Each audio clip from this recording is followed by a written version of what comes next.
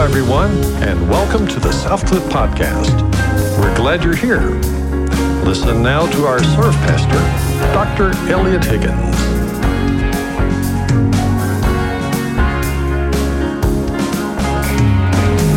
My name is Elliot Higgins. I'm the serve pastor here at Southcliff. Dr. Marr, our senior pastor, he is out today. He's doing well, but I am here in his place, and it is a joy to be with you.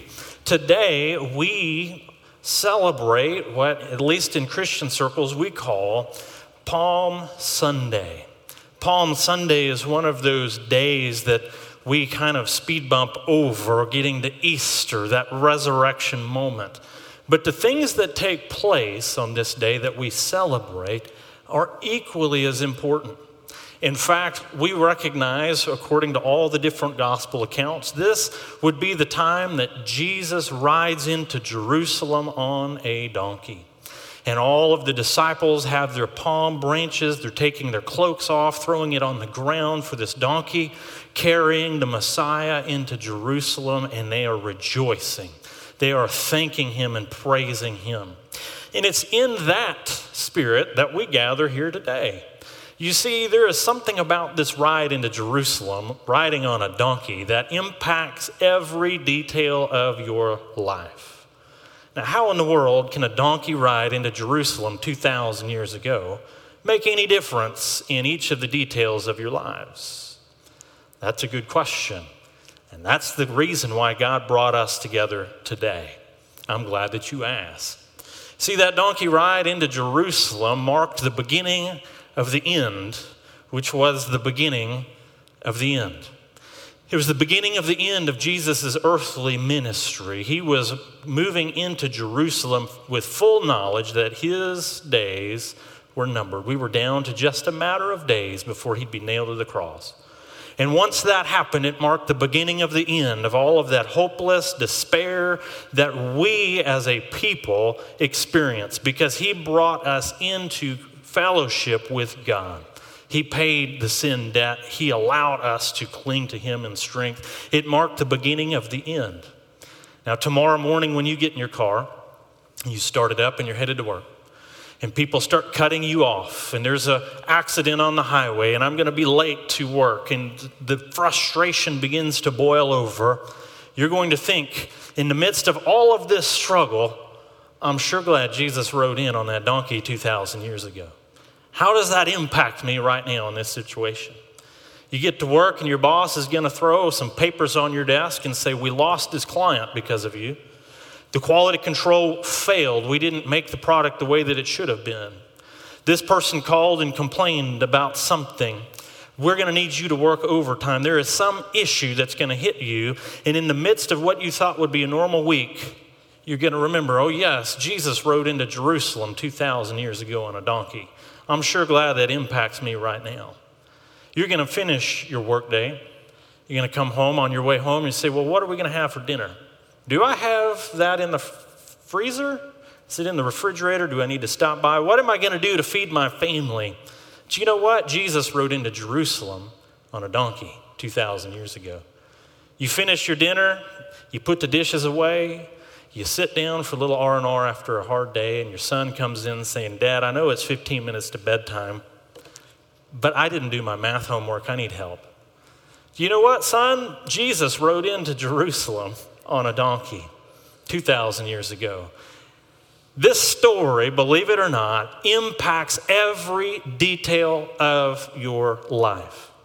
And you may have come here today with a heavy, heavy heart, filled with despair and depression and fear and anxiety. There may be family struggles, financial issues, work issues. It does not make any difference.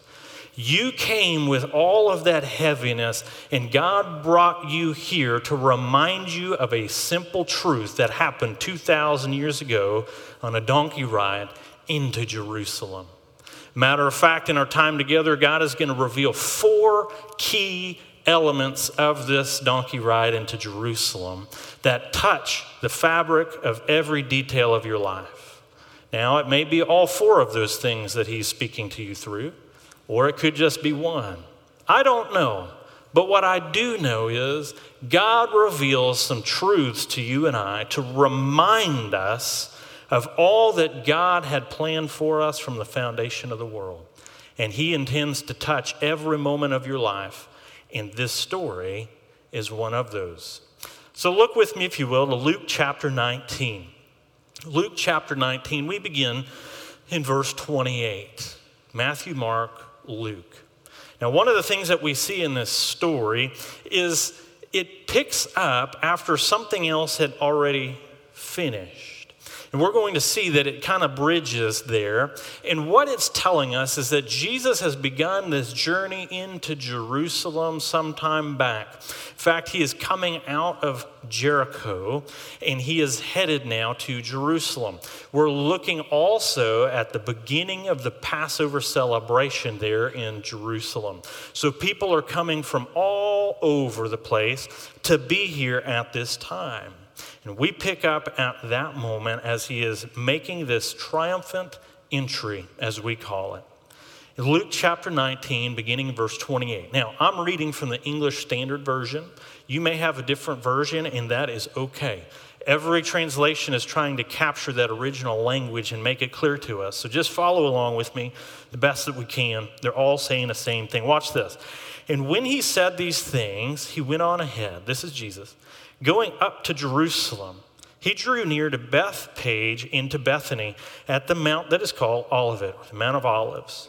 He sent two of the disciples, saying, "Go into the village in front of you, where on entering you will find a colt tied on which no one has ever yet sat. Untie it and bring it here. If anyone asks you, 'Why are you untying it?' you shall say this, 'The Lord has need of it.'" So those who were sent went away and found it just as he had told them. And as they were untying the colt, its owner said to them, "Why are you untying this colt?" And they said, "Lord, the Lord has need of it." And they brought it to Jesus, and throwing their cloaks on the colt, they set Jesus on it, and he rode along. They spread out the cloaks on the road.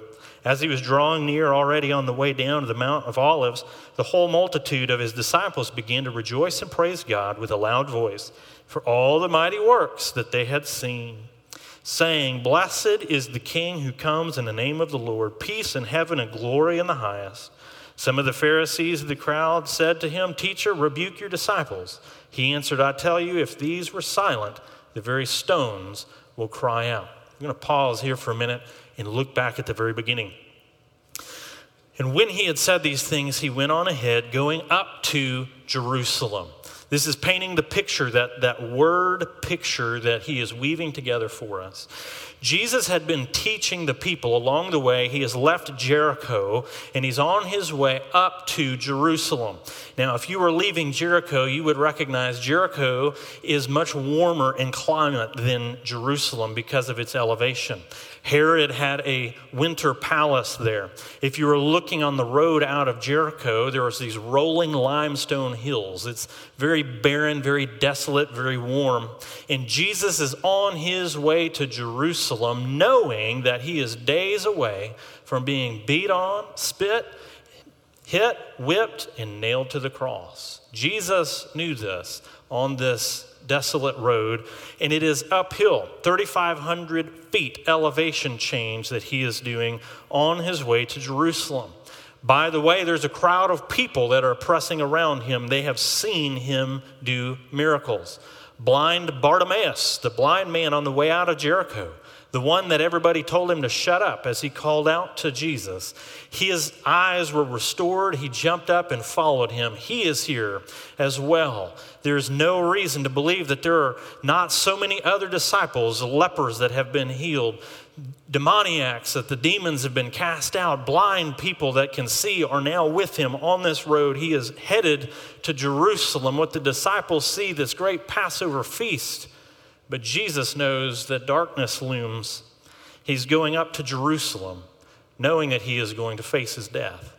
What's interesting to note is even though the disciples are expectant, Jesus knew what was coming because your name was written on his heart. And your face he could see in his eyes as he headed to the cross, knowing what was coming. Setting the stage, when they drew near to Bethphage and Bethany, which is called the Mount of Olivet, the Mount of Olives. What's interesting here, I cannot get a clear picture of how many people are pouring into this area. Estimates range from an additional 200,000 people up to 1 million people are coming to Jerusalem for this Passover festival. Hundreds of thousands of people are coming here. And they are coming with the expectancy of seeing this culmination, this sin offering, this celebration that God has given them. And Jesus is coming to this mountain. And as he stands on this mountain, the Mount of Olives, you can see all of Jerusalem. And he sends 2 of his disciples saying, "Go into this village in front of you. You're going to find a colt tied of which no one has sat. Untie it and bring it here. If anyone asks, just say the Lord has need of it." Now, if you notice something, Jesus is in command of every detail here. Even his location, we're going to see that play out as we continue reading. But the commands that Jesus just gave his disciples, he sent, go, untie, and bring. That's what he's telling his disciples. Jesus is in command of the entire thing. He sent, untie, go, and bring. These 4 words. He is also in command of the timing. All of this brings us to our first point that God is reminding us. You'll see it on the screen that God is in command of every detail. Jesus didn't just stroll into Jerusalem from happenstance. He came with a command and an authority. He had command of his disciples. He had command of this donkey. He had command over the owners of this donkey. He had command even of the location and the timing and the Passover feast. Everything was woven together. He was in command of every bit of this. We also recognize that for some reason he had the ability, because he was God, to know where this donkey was going to be at the moment that he was going to be. And he sent them to that donkey, knew the history of that donkey. Earlier this week, I was at DFW Airport. I had flown to Kansas City for ministry endeavors. And one of the things that I recognized when I got to this terminal is I could not fit my truck in any of the parking garages at this terminal. It was strange. I don't have a lift kit. There's nothing fancy about my truck, but I couldn't fit there. So I went to the next one, same thing. After going halfway around the world trying to find another parking spot, I found my way to the 1-hour parking, and you go down another level and up another level, and now you're on the rooftop of this parking garage. I parked my truck. I'm excited because me and 3 other people in the world know how to get here at this point. So as I'm looking around, I drop a pin in my phone so I can find my way back to this mess. I also begin to take pictures. I may know where my pin is, but how in the world do I get there? I'm taking pictures of my journey to the terminal so I can find my way back. You and I have a great way of parking or storing an inanimate object that doesn't move and having a struggle finding it when we get back to it. Where did I leave my keys? I put them where I wouldn't forget them. Now, where was that? Where's my purse or my wallet? I set it where no one else would find it, and I'd know exactly where it is, and I have no clue where that thing is. We are good at losing something that is not good at getting lost. It doesn't go anywhere. God is coming from Jericho. He has no contact with these people, and he knows where they are, when they're going to be there, what kind of animal this is, what the heart condition of the owners. They're going to ask this question, what to respond, and he allows this to happen. Jesus is in command of every single detail all the time. Now, it's possible that the Lord brought you here with a heaviness of heart. You are going on this thing called life like a hamster on the wheel, and you are flustered and anxious about the things in your life. How am I going to make through this? How am I going to deal with this? What's the next step? And God brought you here to remind you that he is in command of every single detail. There is not one thing that he missed. There's not one thing that came as a surprise to him. And he wants to remind you he is in command. He doesn't stop there. He sent these disciples, go, untie, and bring. All of these things, and even the location, leads us to the second thing that God is revealing about this donkey ride into Jerusalem. And that is, number one, God is in command, but number two, God keeps his word. If you notice, when he dispatches these disciples and they come back, it says that everything he said, it came about. It came about in the exact way that he had told them, just as he had told them. But once more, not only is it in this moment that he is keeping his word, go do this and you're going to see this and it plays out the exact way. But recognize the timing. We're at the Passover festival. Where is he located? On the Mount of Olives. Where is he coming in? From the east of Jerusalem. How is he coming in? They're waving palm branches and throwing their cloak. People of God, every one of these details is fulfilling prophecy that had been written in some cases 600 years prior. Zechariah, Isaiah, all of these are declaring these details, and the people of God would have recognized this because it was recorded in their scriptures. Not only is Jesus in command of the moment, but God is fulfilling his word, not only in the present tense, but also from the prophecy of old. Everything that God says about himself and everything that God declares he will do, he does. It may be instantaneous. It may be 600 years later. It matters not. God fulfills his word in every instance. And you may be here today saying, how in the world am I going to face this week? Man, there is a lot of stuff in my life, and I'm not sure how I'm going to work through this. Perhaps the Lord brought you here today to remind you that he is faithful and true in everything he says. And perhaps just clinging to the promises of God is what God wants you to do as you face that uncertainty. And he reminds us that God keeps his word, both the prophetic in the moment, in the present tense, in the future reality. Things we may dismiss and say, they've been saying that about God for hundreds of years. I haven't seen it to be true. But yet, it will be soon enough. So they've got this donkey. Go, untie, and bring this donkey. You're going to find him tied there. The people are going to ask, why are you untying this? Just tell them that the Lord has need of it. So we recognize that God is in command. God keeps his word. And third, we see God includes people in his work. This is a fun one because what we see is two disciples that he dispatches. Says, I want you to go do this. Their answer obviously is, okay. Yes, Lord, I'll go get that donkey. We see that the owners of the donkey come out and they say, what are you doing? And he says, the Lord needs it. And they say, okay, yes, Lord, whatever you need. A simple act of obedience puts all of this in motion. God chose to use people to accomplish some great eternal things. God did not need the disciples to go get that donkey. He could have done it himself. He could have had the donkey come to him. He could have had the owners deliver it. He didn't need to ask permission from the owners for this donkey. He didn't even need to give them reasons, but God included these people in this story. Understand this, people of God.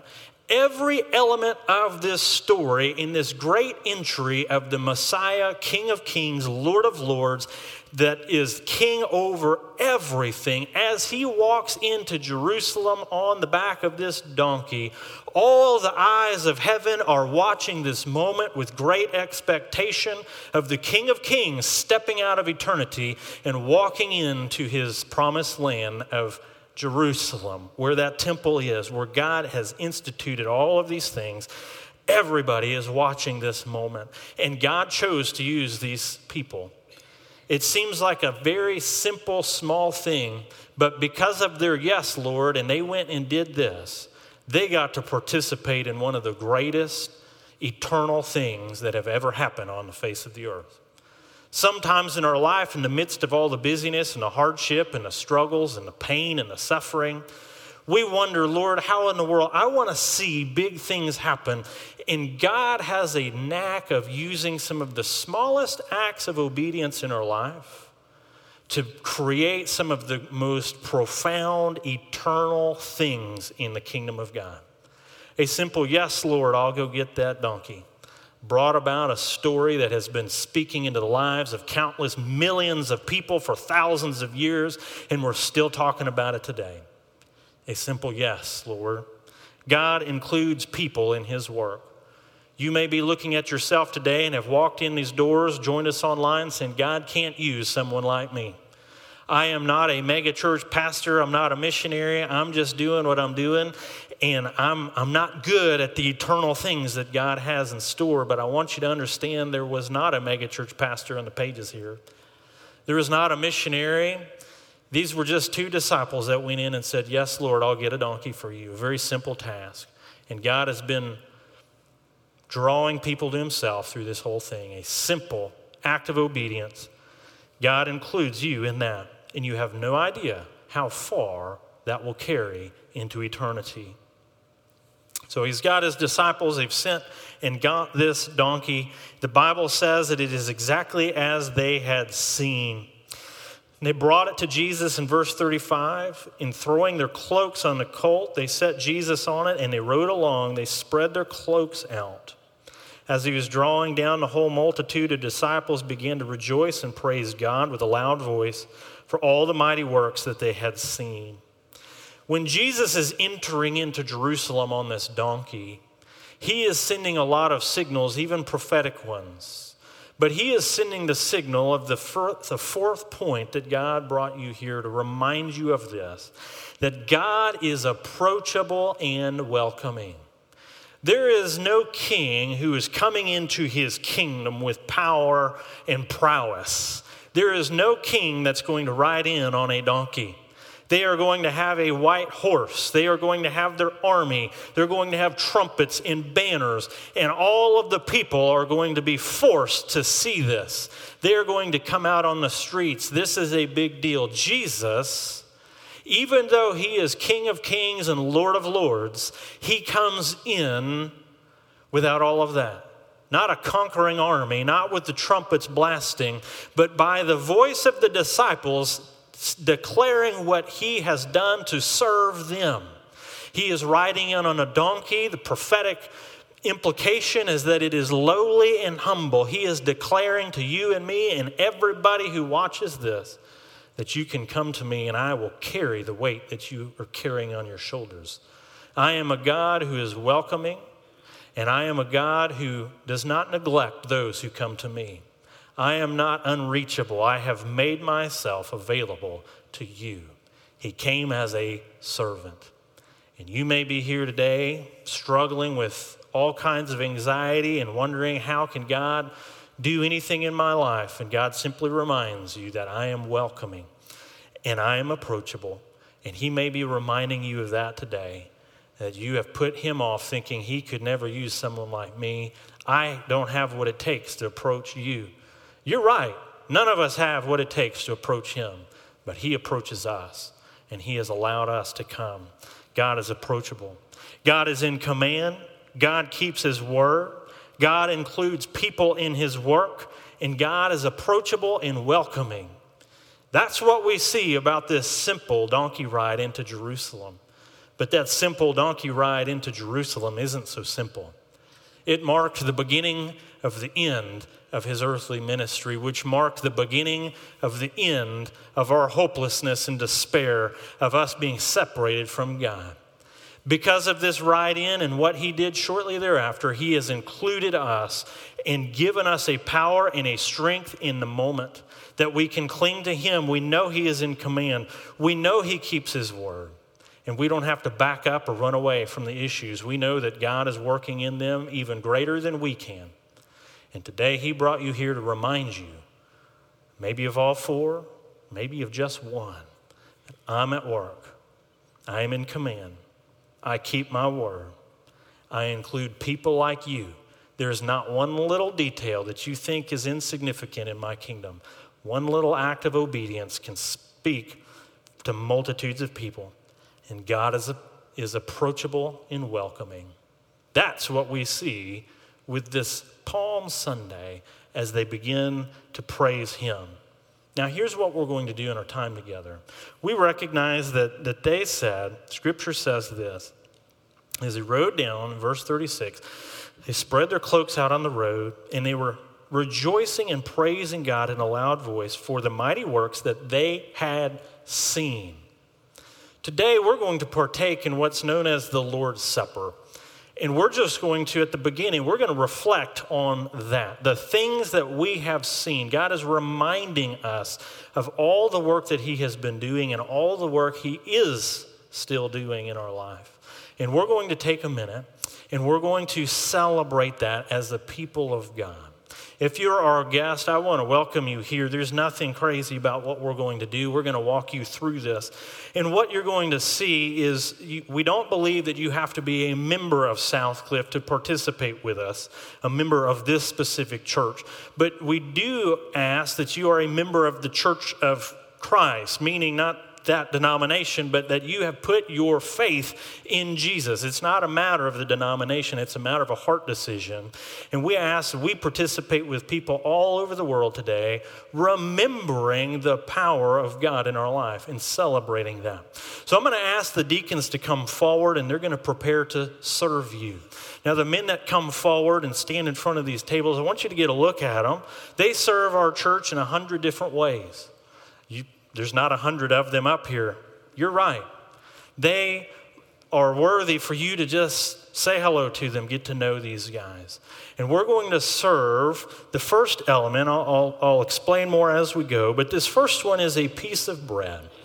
And when Jesus instituted what we're going to participate in, he passes this bread amongst his disciples. Now, who's here? We are disciples of the Lord. He's speaking to those who believe in him. And he passes this bread around and he says, "This is my body." It's symbolic of the work that he has done, that he has come into the world, that he has worked through the lives of so many people. So when you get this wafer, when you get that, I want you to look at it. Don't eat it. We'll eat it together in just a minute. But I want you to reflect, as these did, this work of God in your life. They are rejoicing and praising in verse 37 for all the mighty works they had seen. Perhaps you need to reflect back on a time that God first saved you and called you his own. Maybe it's something God has been faithful in throughout the years of your life. And I want you to look at that and reflect on that as we continue today.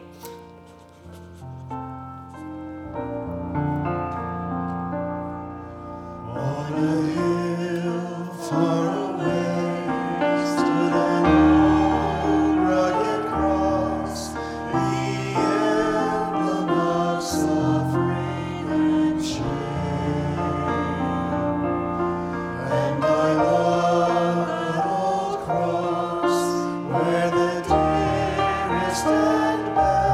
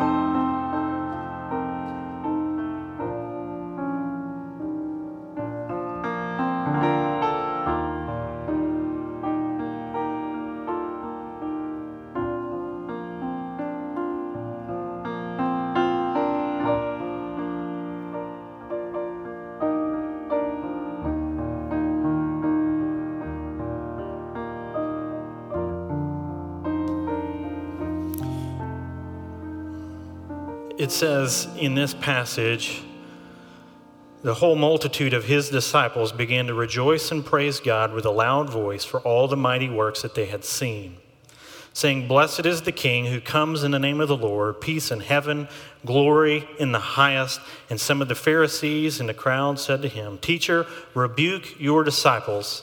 And he answered, "I tell you, if these were silent, the very stones would cry out." God is good.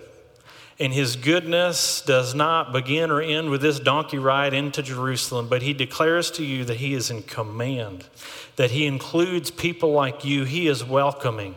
And we look at all of the stuff in our life, the things that you bring in here and online, and we just reflect on God's goodness. Lord, you have been good to me, and I will not let a rock take my place in praising you.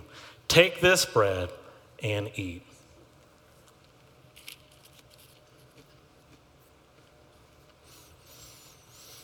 This next part, he actually leads in a warning.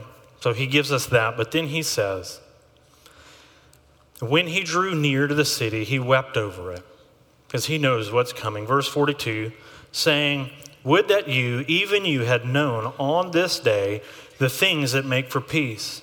But now they are hidden from your eyes, for the days will come upon you when your enemies will set up a barricade around you and surround you and hem you in on every side, and tear you down to the ground, you and your children within you. And they will not leave one stone upon another in you, because you did not know the time of your visitation."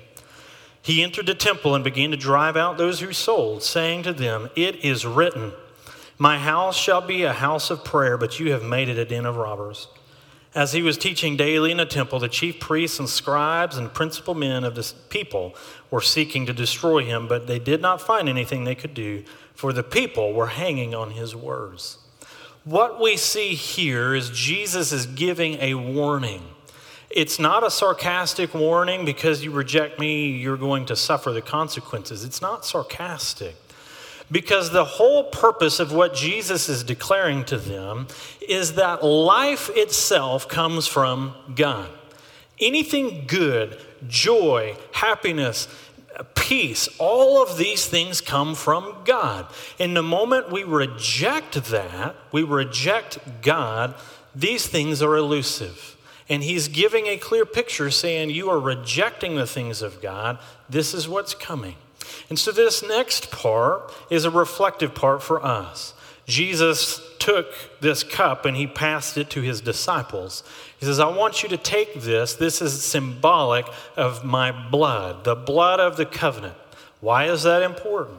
It's important because his blood is the covering for the sin. For us going away from God, rejecting peace and hope and future and all of the things that our heart yearns for, we reject. And it's the sake of this blood that allows us to cling to it. God wept over them because he knew that they were rejecting, but God doesn't weep over us because we are believers, and he has a plan that is going into eternity for us. So as we pass this around, take this and look at it and remember the sacrifice that Jesus made for that sin that separated us and put darkness on our horizon, but God didn't let that horizon stay dark. He shed his blood for you, for hope and strength and a future.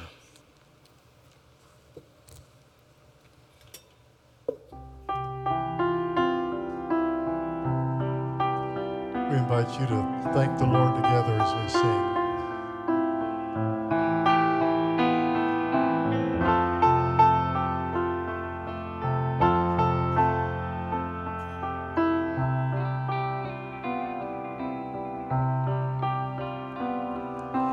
Thank you for your kindness.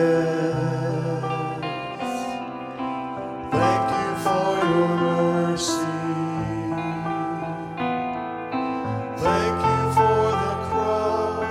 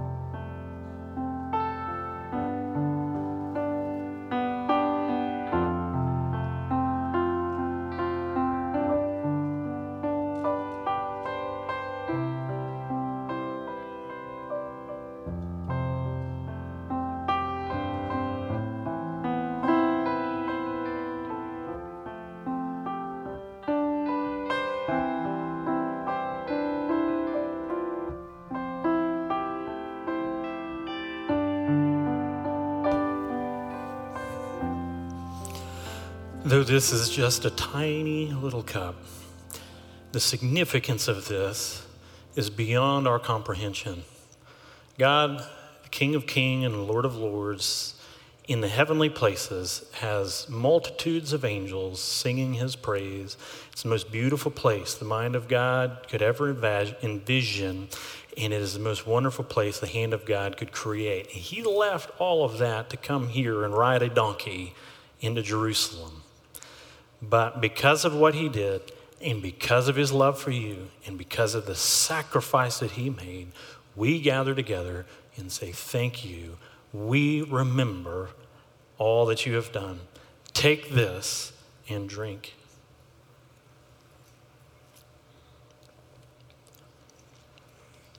Let's pray together. Lord, thank you so much for all that you've done. That ride into Jerusalem, Lord, all of the details that you've orchestrated just so that we would know you. We thank you for your love. Thank you for allowing us to gather our confidence in you, that you're in command. You use people like us, that you have a plan, Lord. And I just pray that you remind every man, woman, and child here that you love them and that you are in control of every detail. Or whoever they may be, you know. In Jesus' name we pray. Amen.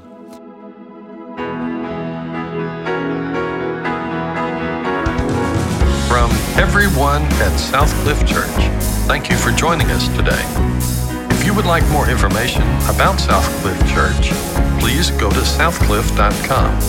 To share a testimony of how God has encouraged you through this ministry, send an email to scpodcast@southcliff.com. That's scpodcast@southcliff.com. Click the Give button on our webpage to discover how this ministry is supported. Your financial gifts help accomplish the mission God has given us.